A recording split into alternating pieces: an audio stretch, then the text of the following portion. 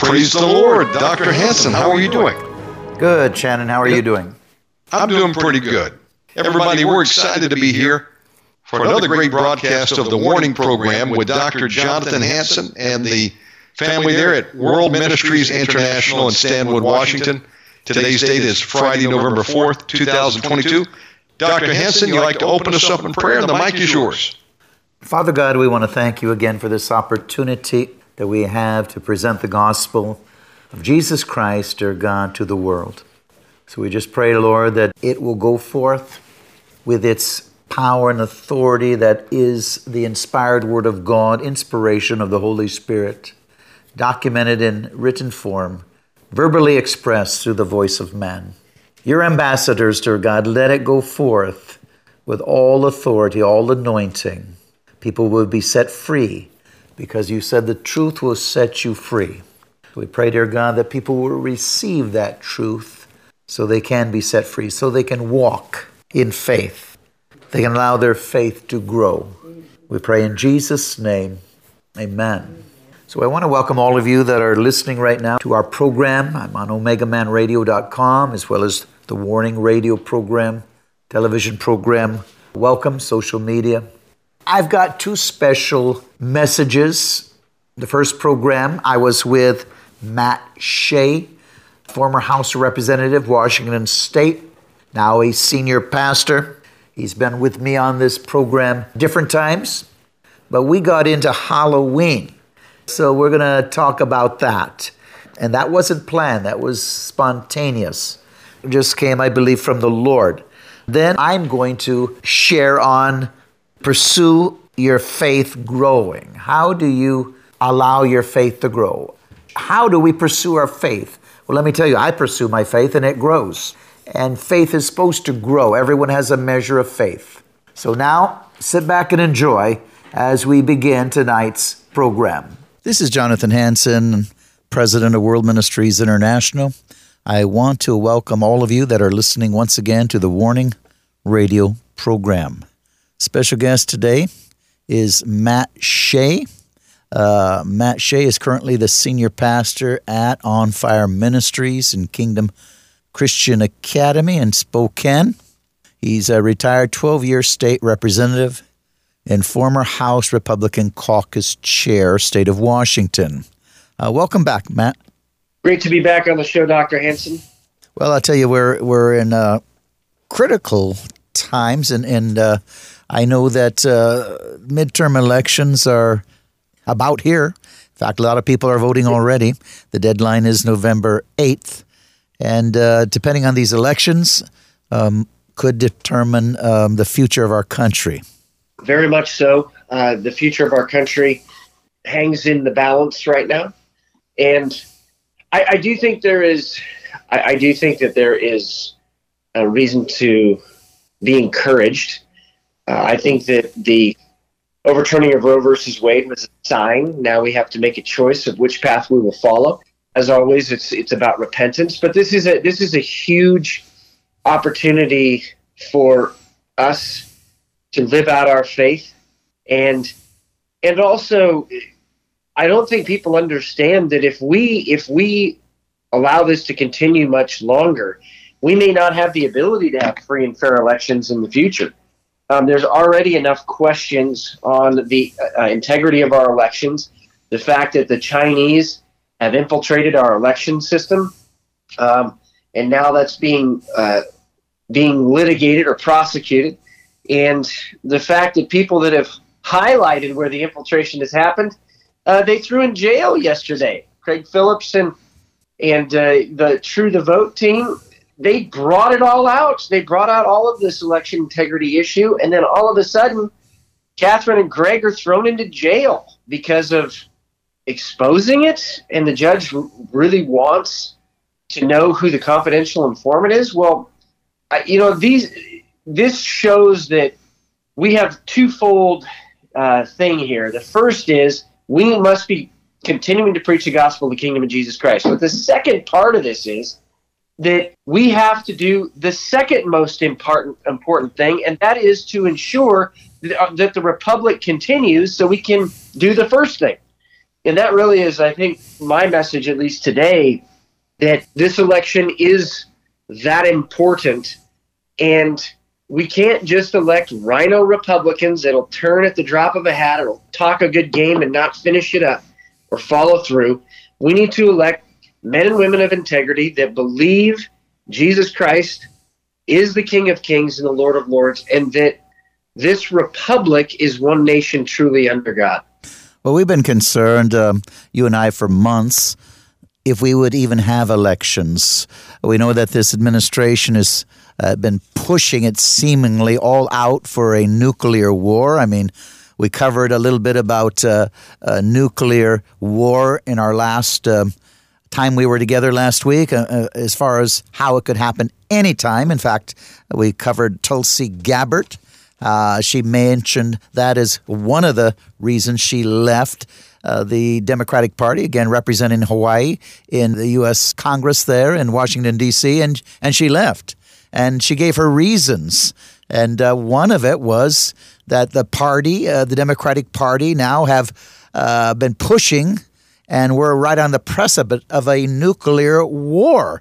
And she says, risking starting World War III and destroying the world as we know it. So she gave her reasons, and many, many reasons. I have pages of her reasons, but she said this is not the Democratic Party of JFK. This is not the old Democrats. Basically, she's saying this is pure communism, and we've got to stop it because they're trying to destroy the republic. And Matt, you and I have been saying this for about 15 years now. At least, right? At least, in conferences. Right.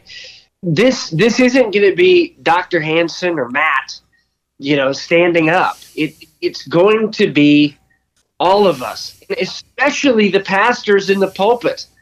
I was at a small group of pastors. We were meeting with Charlie Kirk the other day, and we had one of the pastors there.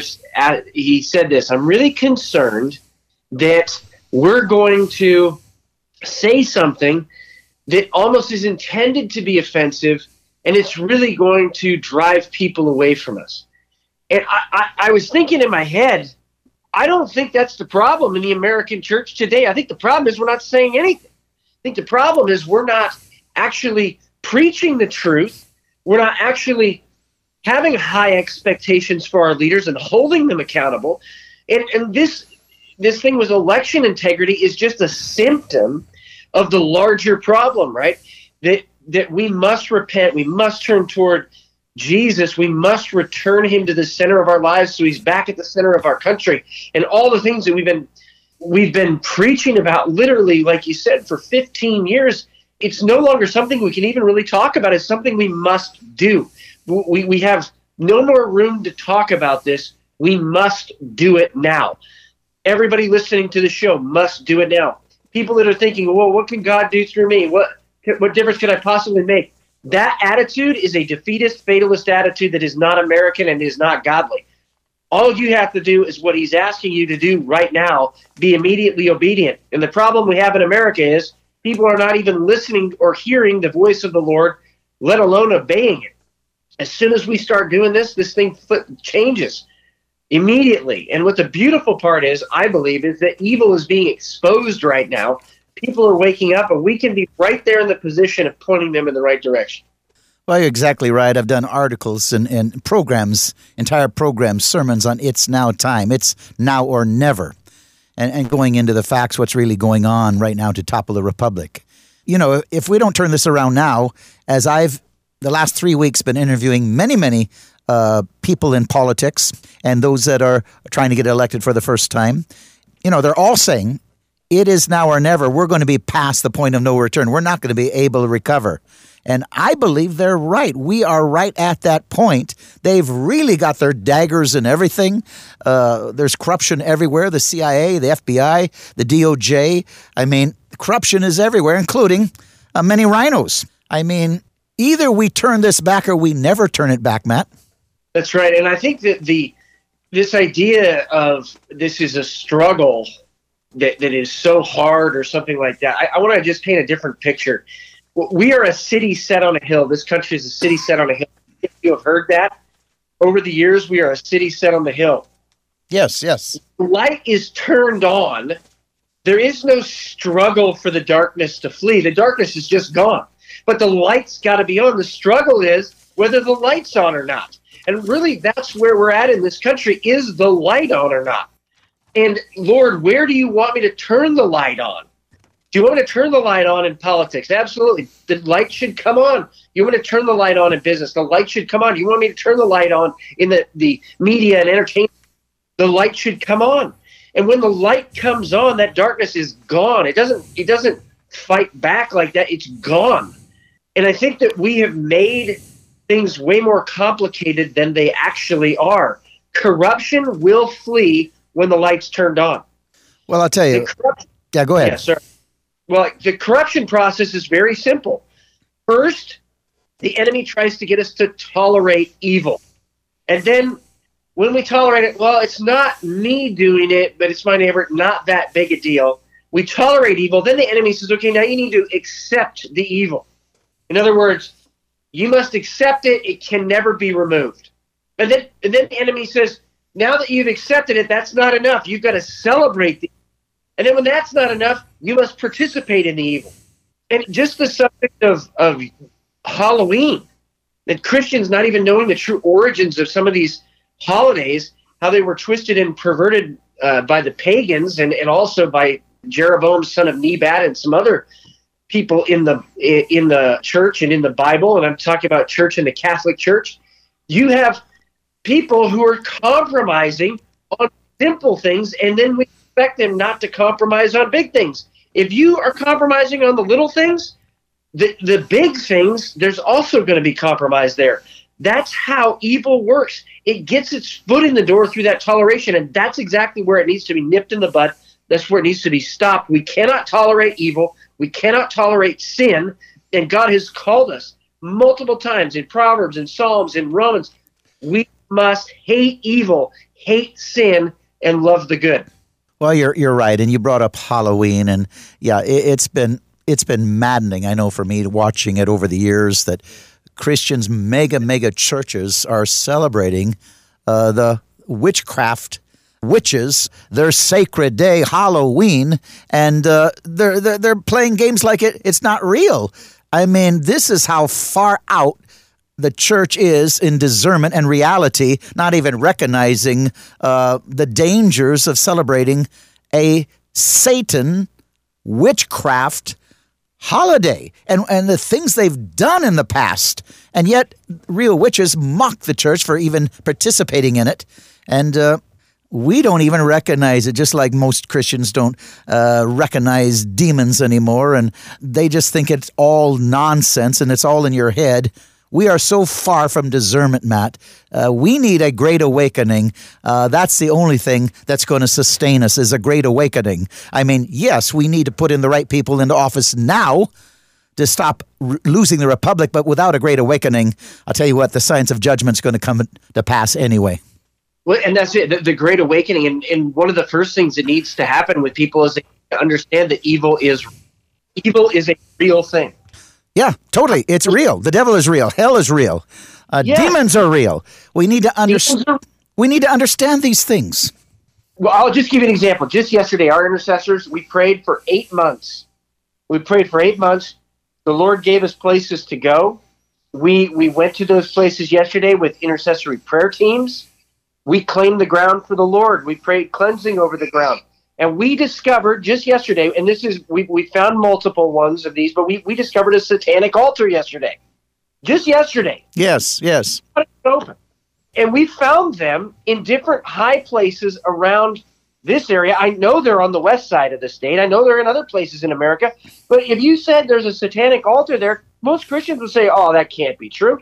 And yet, throughout the Old Testament, it talks about high places, and the true mark of an awakening for society is you give your life to Jesus, you dedicate your life to the Lord, and then the high places are torn down. It was one of the fruits, the evidences that there was real transformation happening in society. And right now, we can't even get to the point of acknowledging that evil exists.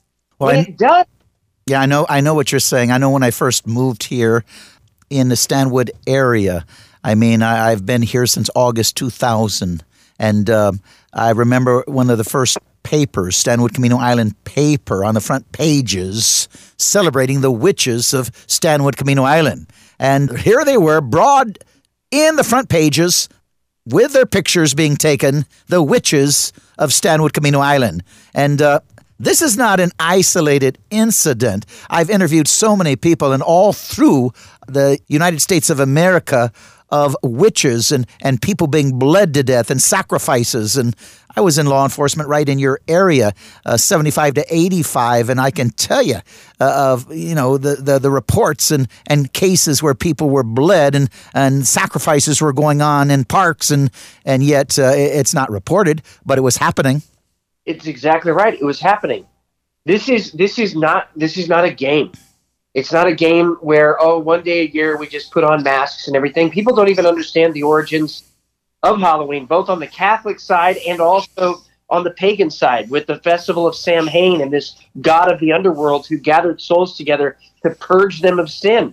And then the Catholic side, on November 2nd, All Souls Day, where they prayed for the souls in purgatory. And then that led to indulgences. And then All Saints Day on November 1st led to the essential worship of relics in St. Peter's big toe, and I'm being facetious there. And all of these things happened right now during this time of year. And during the Festival of Samhain, they literally had a bonfire, or what was known in that day as a bonfire, hung a wicker basket with either a human being or an animal in there. This is where Burning Man comes from. It's where Wicker Man comes from.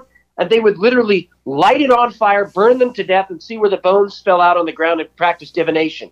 And then the family members of the people sacrificed would carve what we know today as a jack-o'-lantern. They used turnips then. Now we use pumpkins. And at least we don't use pumpkins, but pagans do. They carve a jack-o'-lantern for every family member that was sacrificed in that manner. People don't have any clue what any of this stuff means. And if we don't understand evil, we don't understand truly sin, how do we know we even need a Savior? And so I like to start there. For me, that's where my testimony came from. I witnessed the evil in Bosnia. I walked up to the mass grave. I saw the carnage. I saw the bloodshed. I saw the skeletons.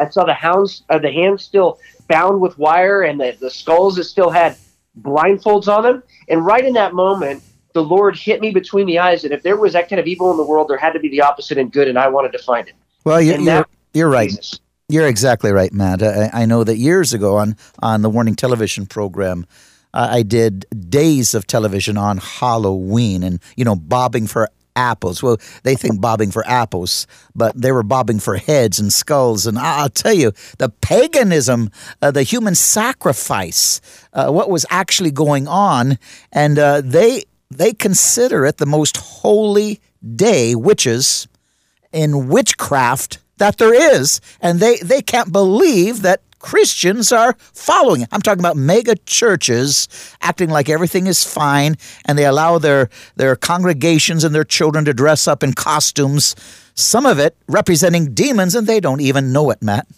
That's right. And I mean, I get fired up about this because I have had so many Christians. In fact, we saw a Christian delivered of it last night, actually. So many Christians who've compromised in this area. And then they don't understand the other areas of their life where there's been compromise. So what's the solution? The solution is do not tolerate evil. Do not tolerate sin in your life. Don't even give it a toehold. Don't even give it a little crack in the door. And Jesus Christ died on the cross to not only pay the price for our salvation, but pay the price for our healing, pay the price for our deliverance, to turn the mourning in our lives into gladness. And this awakening, I think, is happening. I think people are understanding there actually is real evil in the world now. And I think just last night with people that celebrated Halloween, I think there's going to be an awakening too, that this is demonic. But it all has to point toward Jesus, that he is indeed the solution. Here in Washington State, Western Washington, I live in close to Stanwood, yet they're still not doing the 4th of July parade because of the COVID nonsense. But here they're blocking off entire blocks last night for Halloween so the children can go around, including going to churches. Matt, this made me sick. Yes. That's why I think, the Christians in some of the big churches and some of the other places that say this stuff is not that big a deal don't understand. They don't understand the principle that there is no safety for an honest man except by believing all possible people with evil. So this kind of compromise just on something simple like Halloween turns into compromise on election integrity, compromise on allowing leaders that are intentionally evil. They have chosen evil to be holding the positions of influence in this land, not only in the political realm, but also in the church. No, you said it at the beginning that pastors were basically, they're not engaged, they're not involved, they're afraid to speak the truth lest they offend. Because we haven't spoken the truth, the other side has allowed lies to continue and to perpetuate, and evil is the rule of the day because pastors are not doing their job. And actually, their vanity is the cause of it, why they're so afraid of being criticized instead of being worried about being judged by a holy God when their spirit leaves their body. That's right. That, to me, Dr. Hansen, honestly, we just need right now the pulpits to be on fire. And I don't know, I don't have a frame of reference necessarily as a pastor of what the church is or what the seminaries teach, and thank God for that. I just think the pulpits need to be on fire with a hatred for evil, a hatred for sin, and a love of Jesus Christ. I know when I had my first supernatural dream after 5 years I was in law enforcement repenting of hating somebody, and once I got that out of the way, if you can't forgive, it's because you have too much vanity and pride. Once I got that out of the way, the Holy Spirit then can flow through me, and I've seen since 85 to now a supernatural life, meeting with government, seeing the miracles, seeing God manifest himself and make himself real and powerful. But I had that supernatural dream. I saw death lines. I saw myself meeting with the presidents, the prime ministers, the masses. But I also saw the heartbeat of God. It was broken. I said, why, Lord? Because he said, because of the church is in love with the world more than me. I said, why, Lord? He said, because of the pastor behind the pulpit. I came out of that dream sweating, started resigning of areas of responsibility, business practices, law enforcement, and started to go around the world, basically a John the Baptist, Elijah type of ministry, a David Wilkerson type, repent for the kingdom of God is nigh. Ladies and gentlemen, you're listening to the Warning Radio program. Special guest has been Matt Shea. We've got to have another great awakening. Please go to my website, www.worldministries.org, www.worldministries.org. Click on my Eagles Saving Nation. Subscribe today. We've got to get into the stadiums. We've got to get right back to Pentecost. We've got to allow the power of God to flow through with individuals without fear or intimidation. There's got to be a great awakening.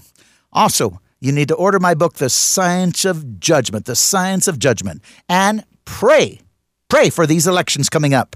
I know that Sunday I'm leading a prayer for the state of Washington. We're here in our chapel over here at Western Washington at World Ministries International, but there'll be 12 hours of prayer in every state coordinated. We need to pray. We've got to have free elections. We've got to put people into office. We've got to stop this tyranny so we can see a great awakening.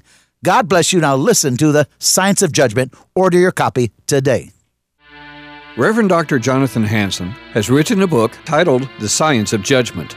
God is predictable. There is a scientific pattern for the rise and fall of nations throughout history. We need to understand the laws or the rules of design regarding prophecy and judgment. When it comes to the laws of judgment and prophecy, denominational or personal belief systems have nothing to do with the reality or the certainty of the rule of judgment. Dr. Hansen's objective is to warn leaders of nations of the second coming of Jesus Christ and the plagues or judgments that are coming upon these peoples and nations that reject Jesus Christ as Savior according to the Scriptures. Dr. Ronald E. Cottle, founder and president of Christian Life School of Theology, states that this book is a must-read for Christians and other leaders in the United States and in other nations. It is clear, powerful, and well-reasoned. We all owe a debt of gratitude to Dr. Jonathan Hansen for the years that have gone into the research and writing of The Science of Judgment. This book has more than 300 pages, divided up in 5 sections.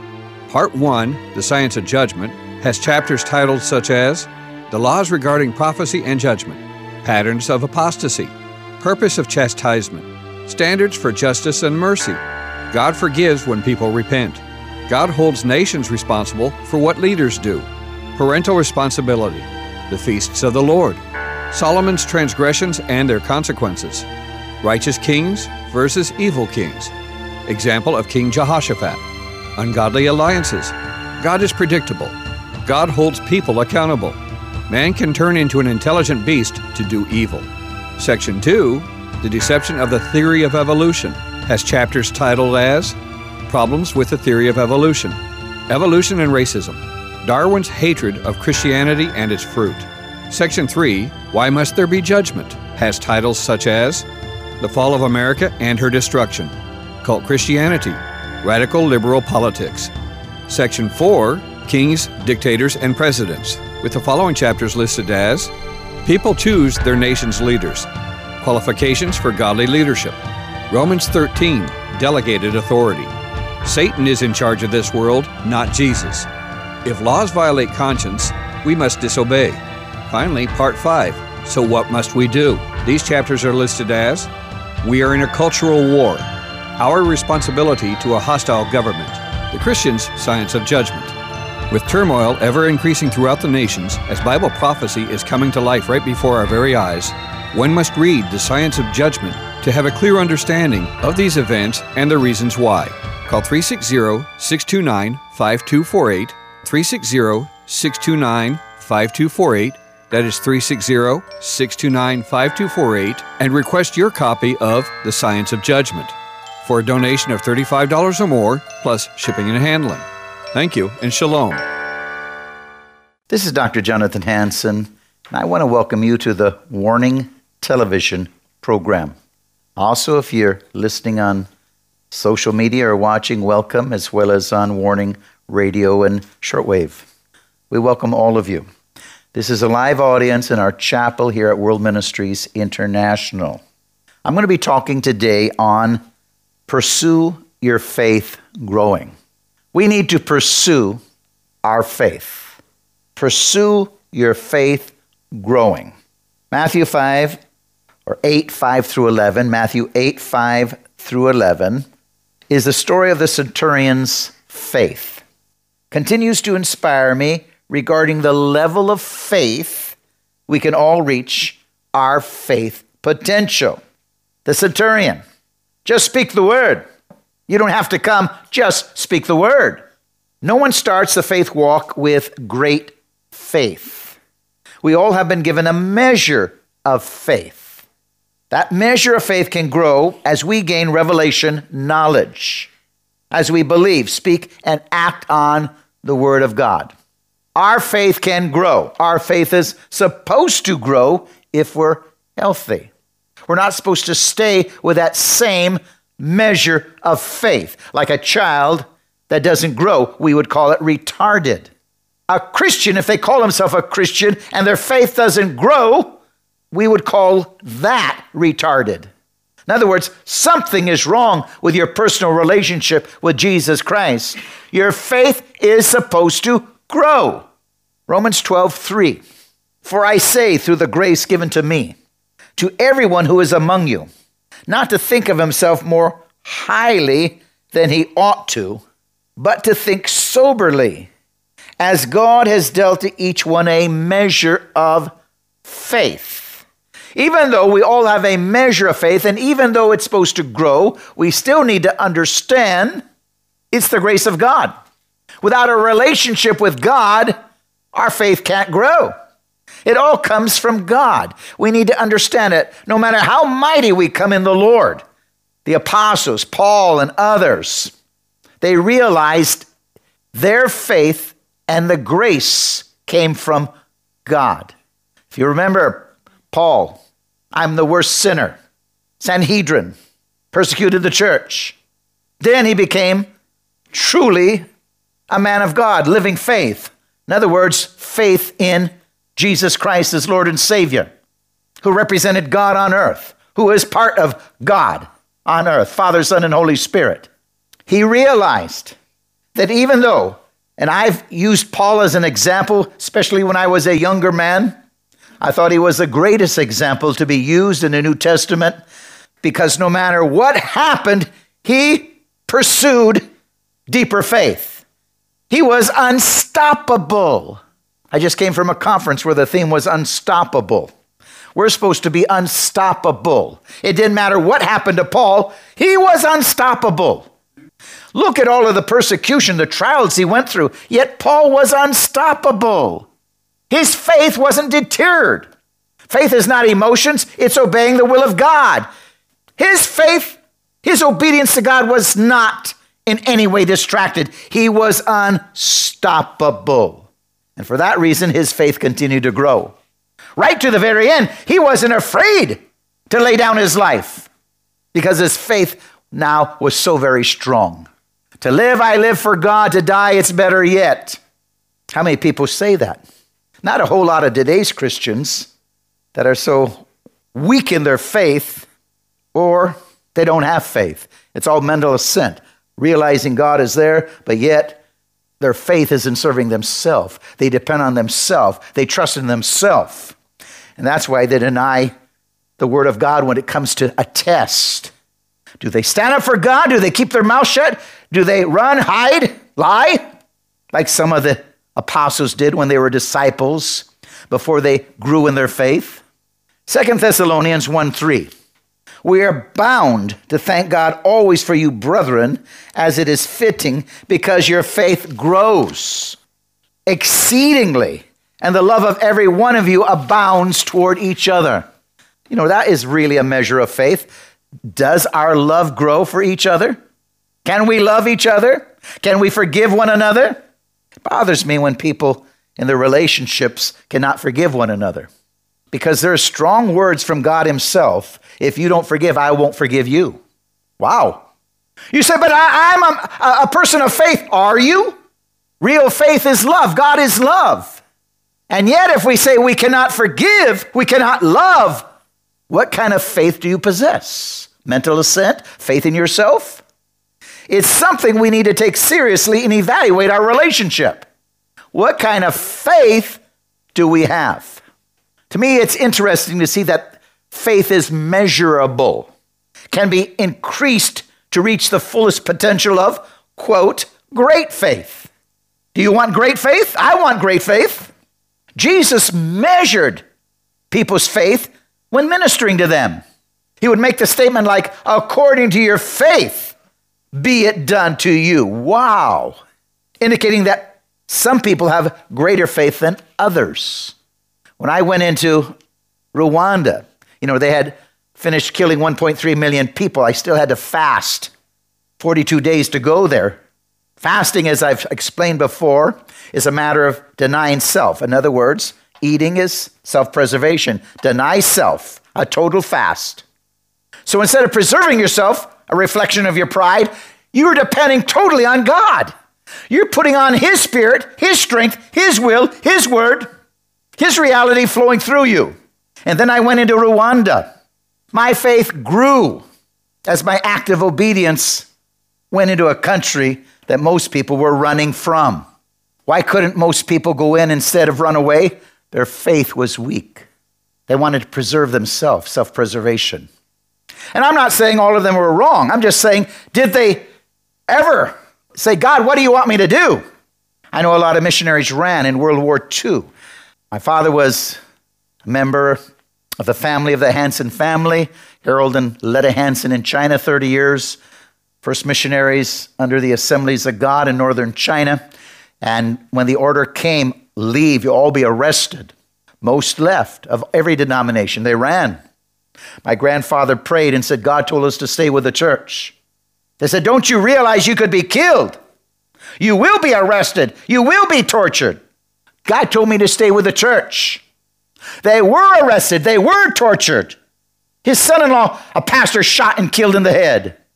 I consider my grandfather great faith because he wanted only the will of God. Great faith. Realizing to be absent from the body is present with the Lord, and there is no harm done when God promotes you to heaven. Oh, you of little faith. According to your faith be it done unto you.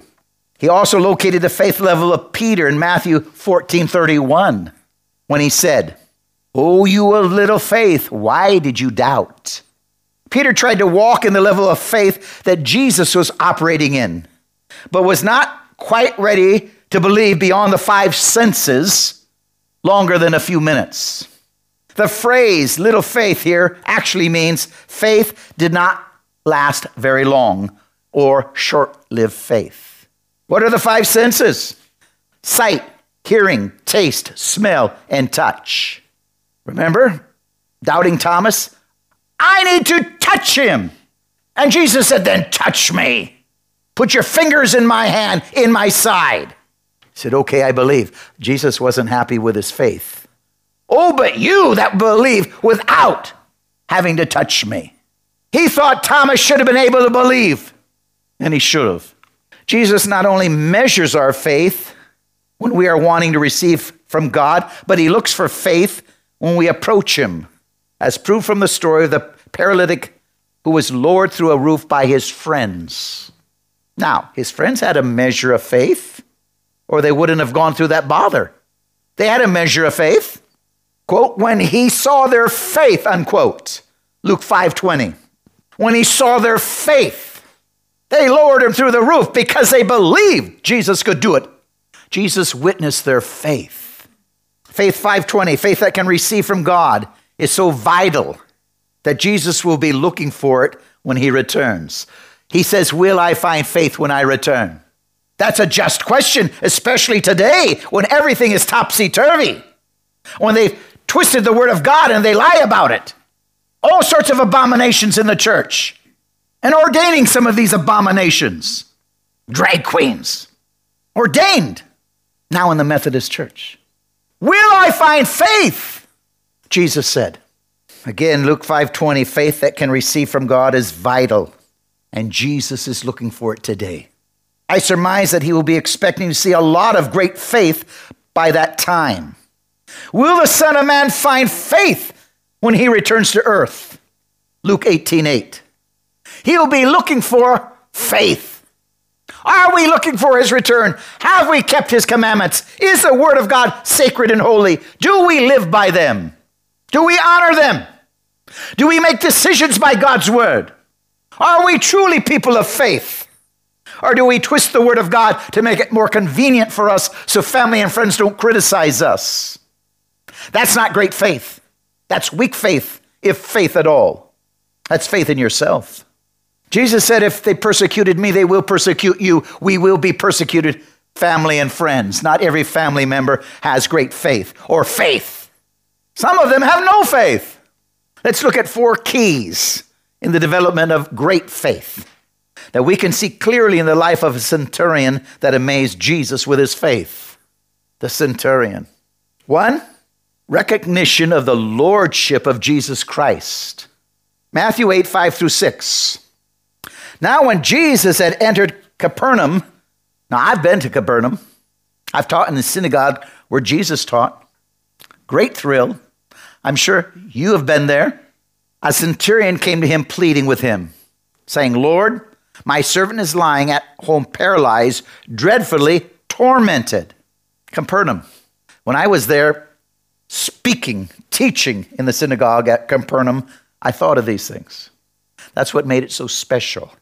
Jesus was there. Yahshua, my Lord, my Savior, my God.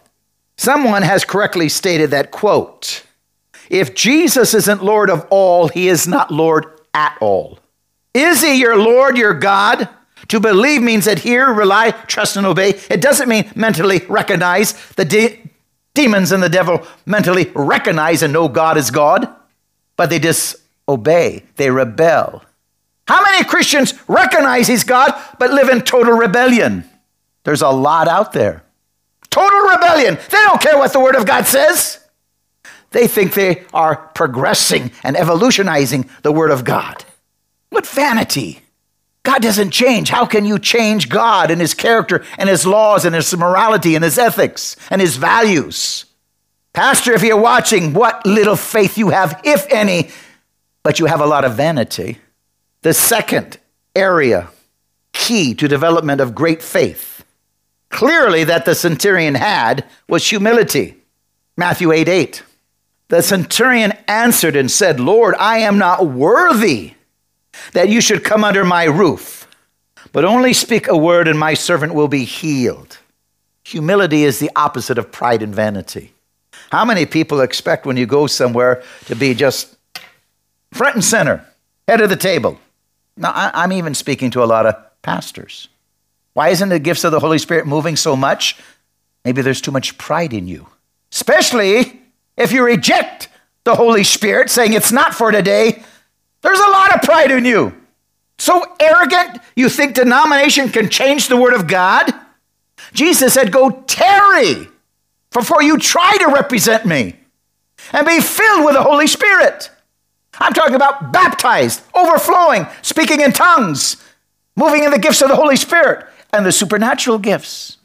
I'll tell you right now, if your pastor doesn't move in the Holy Spirit, doesn't move in the gifts of the Holy Spirit, leave that church. Ichabod. Ichabod. The Lord has departed. He's so vain. He doesn't even recognize what God said is a mandate, a prerequisite before ministry even starts. Leave the church. Find a humble pastor that believes in the Word of God, that doesn't offend the Holy Spirit, but wants to draw nigh unto the Holy Spirit to move in more powerful ways. Humility is a proper estimation of self. Pride is an overestimation of self. This centurion knew that he was not deserving. Even though he was a great man, led many men. That's good, isn't it? He's not deserving of God's help because of who he was or what he had done, but all that God does for us is done as a free gift. He had earned his position and probably rightly deserving to lead a level and amount of the armies of Caesar of Rome. Qualified. But yet he wasn't so arrogant in himself, in his pride, that he doesn't realize a greater than he is here, Jesus Christ. And when he compares his life to Jesus, I'm not worthy. That should be all of us. I don't care if you're president of the United States. I'm not worthy. Romans 8:32, he who did not spare his own son, but delivered him up for us all, how shall he not with him also freely give us all things? Wow. Realizing that all good things come from God. Yes, people move some in greater faith than others. Yet, the reality, it's still from God. When we realize it, we stay humble. No matter how much we grow in our faith, like the apostles. Yet, I am not worthy. Peter said, crucify me upside down. That's the right attitude, even though such a strong leader in the church before he died. I'm not worthy. Number 3, again, we're looking at keys of development of great faith. Understanding God's will. Matthew 7:7, Jesus said to him, I will come and heal him. Disease is not from God or from Jesus. Disease is from hell itself, the devil. We resist disease. Amen? We resist it. We don't cooperate it. Some people don't understand that and they just cooperate till they die. I'm sad that those type of people are so foolish, and those around them, or they attend a church so foolishly, just smile as you die. We're not supposed to be afraid of death, but we need to know our enemies when we're alive. We can pray for healing. Disease isn't from God. I'm praying that I'm strong all the days of my life. I want to follow Moses. Give me 120 years and Caleb, and let me be strong. Amen? I will take this mountain. Recently, people said, pastors, man, goodness, Pastor Hansen, you don't seem to age. You're stronger than I am. And these are people in, 20, 30 years younger. Well, thank God, the grace is God. But I'm praying that way. Let me be strong all the days of my life. Let me fight for you, Jesus, all the days of my life. I want to tap into the Word of God and hold on to it and not doubt. Oh, I've got to act like a grandpa because I'm so-and-so years of age. No. I'm going to act like a young man in my prime. Amen? Dan, we have just begun. We have just begun. Amen. That's the right place for Dan to say amen. Amen. Again, understanding God's will, Matthew 7:7. I will come and heal him. Jesus said, I will come and heal him. A great apostle of faith said, faith begins where God is known. Faith begins where the will of God is known. We must be convinced of God's will before we can pray in faith. Oh, hallelujah. That's why when I go to people who are sick, I know God's will. It's not for them to die, not from disease. Let's resist the disease. Look to God. Amen? It doesn't matter then when God chooses later, but they don't need to die with disease. We resist it.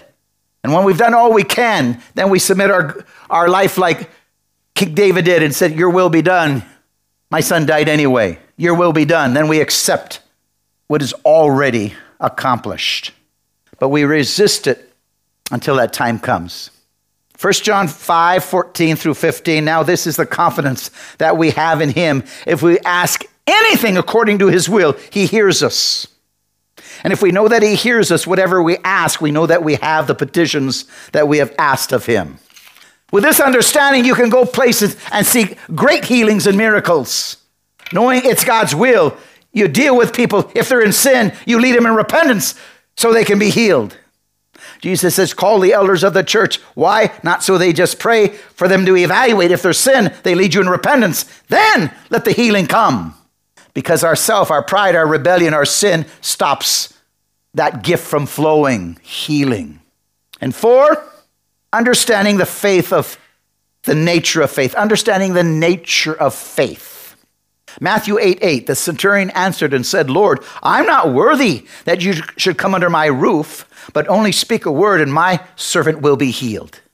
I like that. Speak the word only. My servant will be healed. Real faith requires no proof, no evidence from the 5 senses. Again, sight, hearing, taste, smell, touch. We're not doubting Thomas, but believe with a heart. Faith is the 6th sense. It's the 6th sense. Faith is the 6th sense. We have a 6th sense. Hallelujah.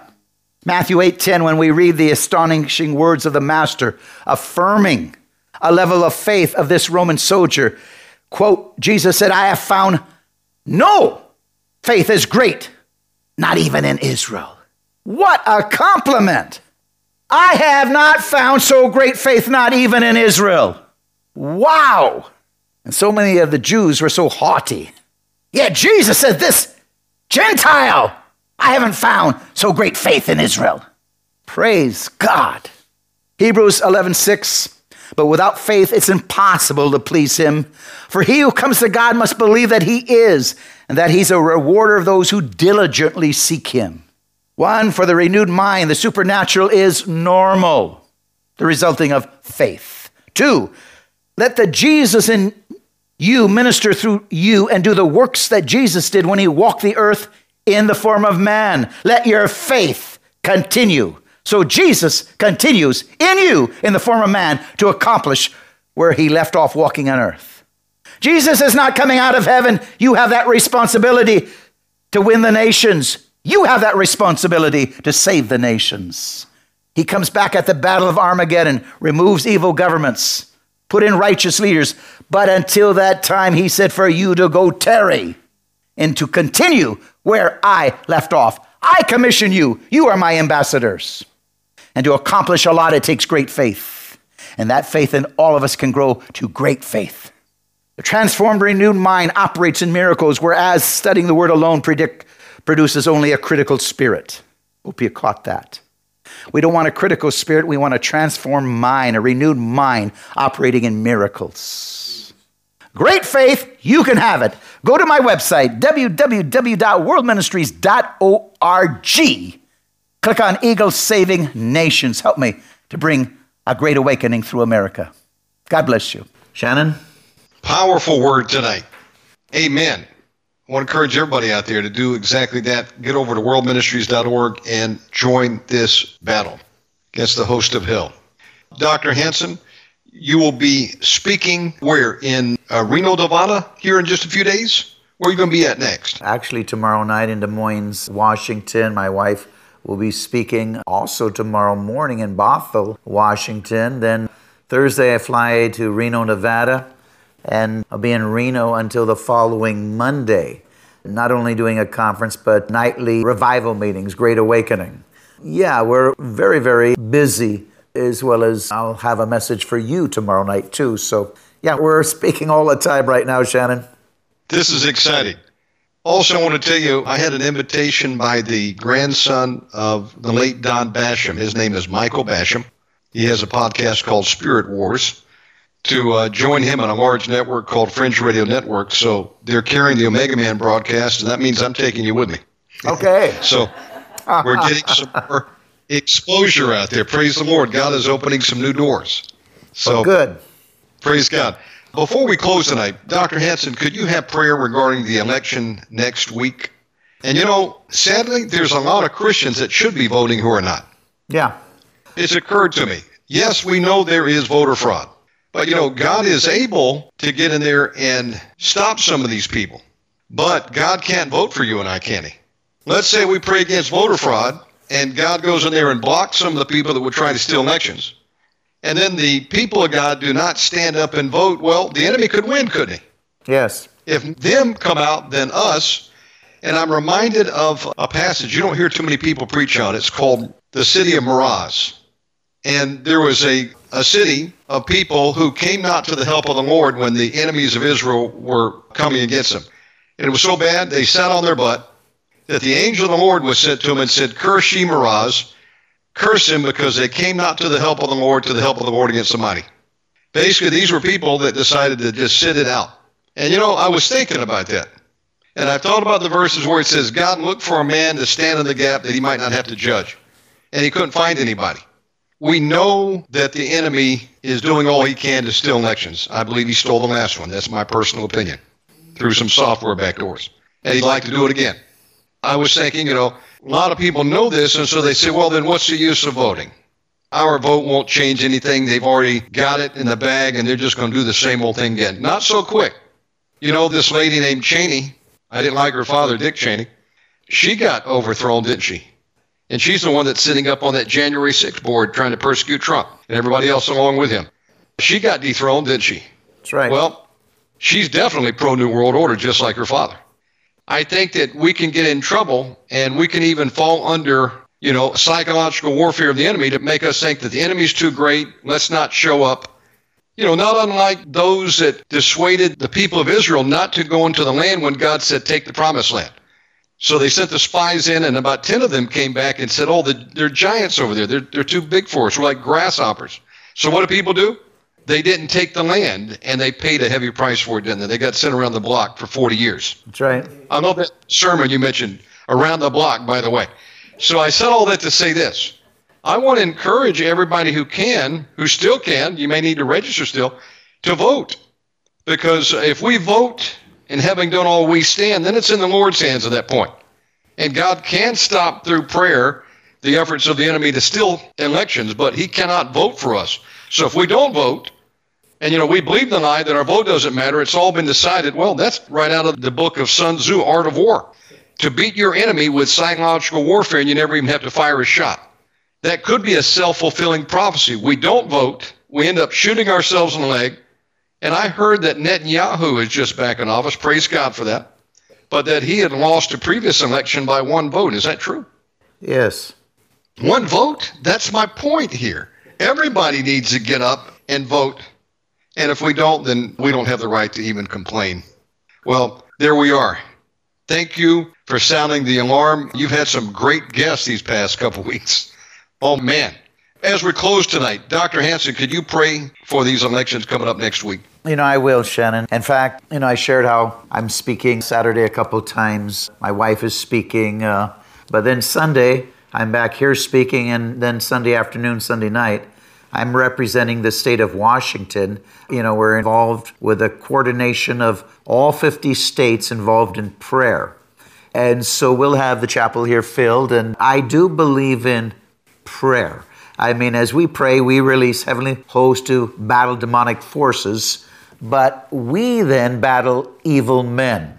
We have to do our job. And this is where Christians in many ways have failed to understand. They want to just pray for a nation. God's not coming out of heaven to save anybody's nation. If we don't do our job, He gave you the responsibility to be disciples and bring peace, prosperity to nations. If we don't make disciples in the nations, rule and reign and occupy, then the enemy rules the nation because the church failed. We have a responsibility and God has a responsibility. We pray, but then we do our responsibility on earth that God has commissioned us. We're His ambassadors. We bring peace to nations, and one of the way is we have to vote. If you're just going to pray about it, don't bother praying, because I don't think you really know how, or you don't have much authority in heaven, because you've already not understood the Word of God. So if you don't understand your responsibility, you don't need to pray, because I don't believe your prayer will come to pass, since I don't believe, again, there's power behind your prayer. You must understand your responsibility and do your responsibility. You get right back to calling the elders of the church, Shannon. Why do we call the elders of the church? Not just to pray, but if a person is sick, we meet with them. And if there is a root of bitterness, if there is, again, anything in their life that they needs to repent, we lead in repentance. Then the prayer of faith heals the sick. But many people are sick because they're in sin or unforgiveness or bitterness. We need to understand these things. We have to pray, we have to vote. So let's pray. Father God, we pray right now for the elections, and we should be in a spirit of prayer all the way through the elections. There's so many men and women that have, since the election of 2020, when the evidence is overwhelming that the election was stolen. Overwhelming. And there's much that has been done, including courts that have ruled in the favor of righteousness. There's much that has been done to try to have a better, cleaner, more just election. We need to continue to pray. We battle evil forces through prayer, demonic forces. And then we have the freedom to see justice prevail. We have to pray, we have to vote. And Father God, we bind these evil forces that are trying to influence men to try to continue to rig and steal an election. We bind these evil forces, demonic forces. So again, men will be confused. They won't have a strategy. And righteous men can see their corruption and arrest them. Now, Father God, again, let your gospel go out with clarity, power, and authority. Thank you for Shannon Davis and what you're doing on Omega Man.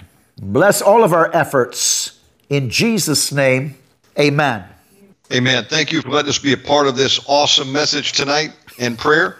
Folks, go to worldministries.org, sign up there, become a member of Eagles Saving Nations, and support the work of the Warning Program right there on that website.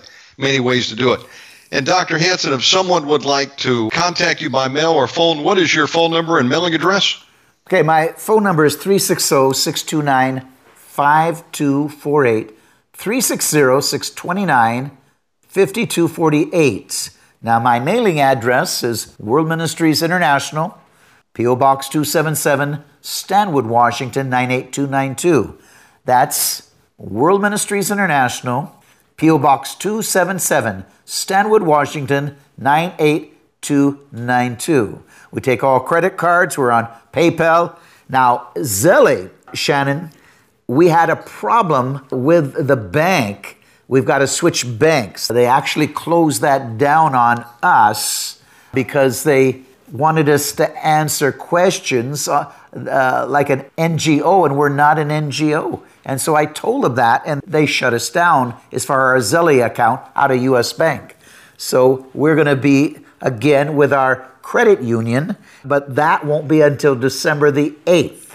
So right now we can't get donations through Zelle, but we are on PayPal and all credit cards.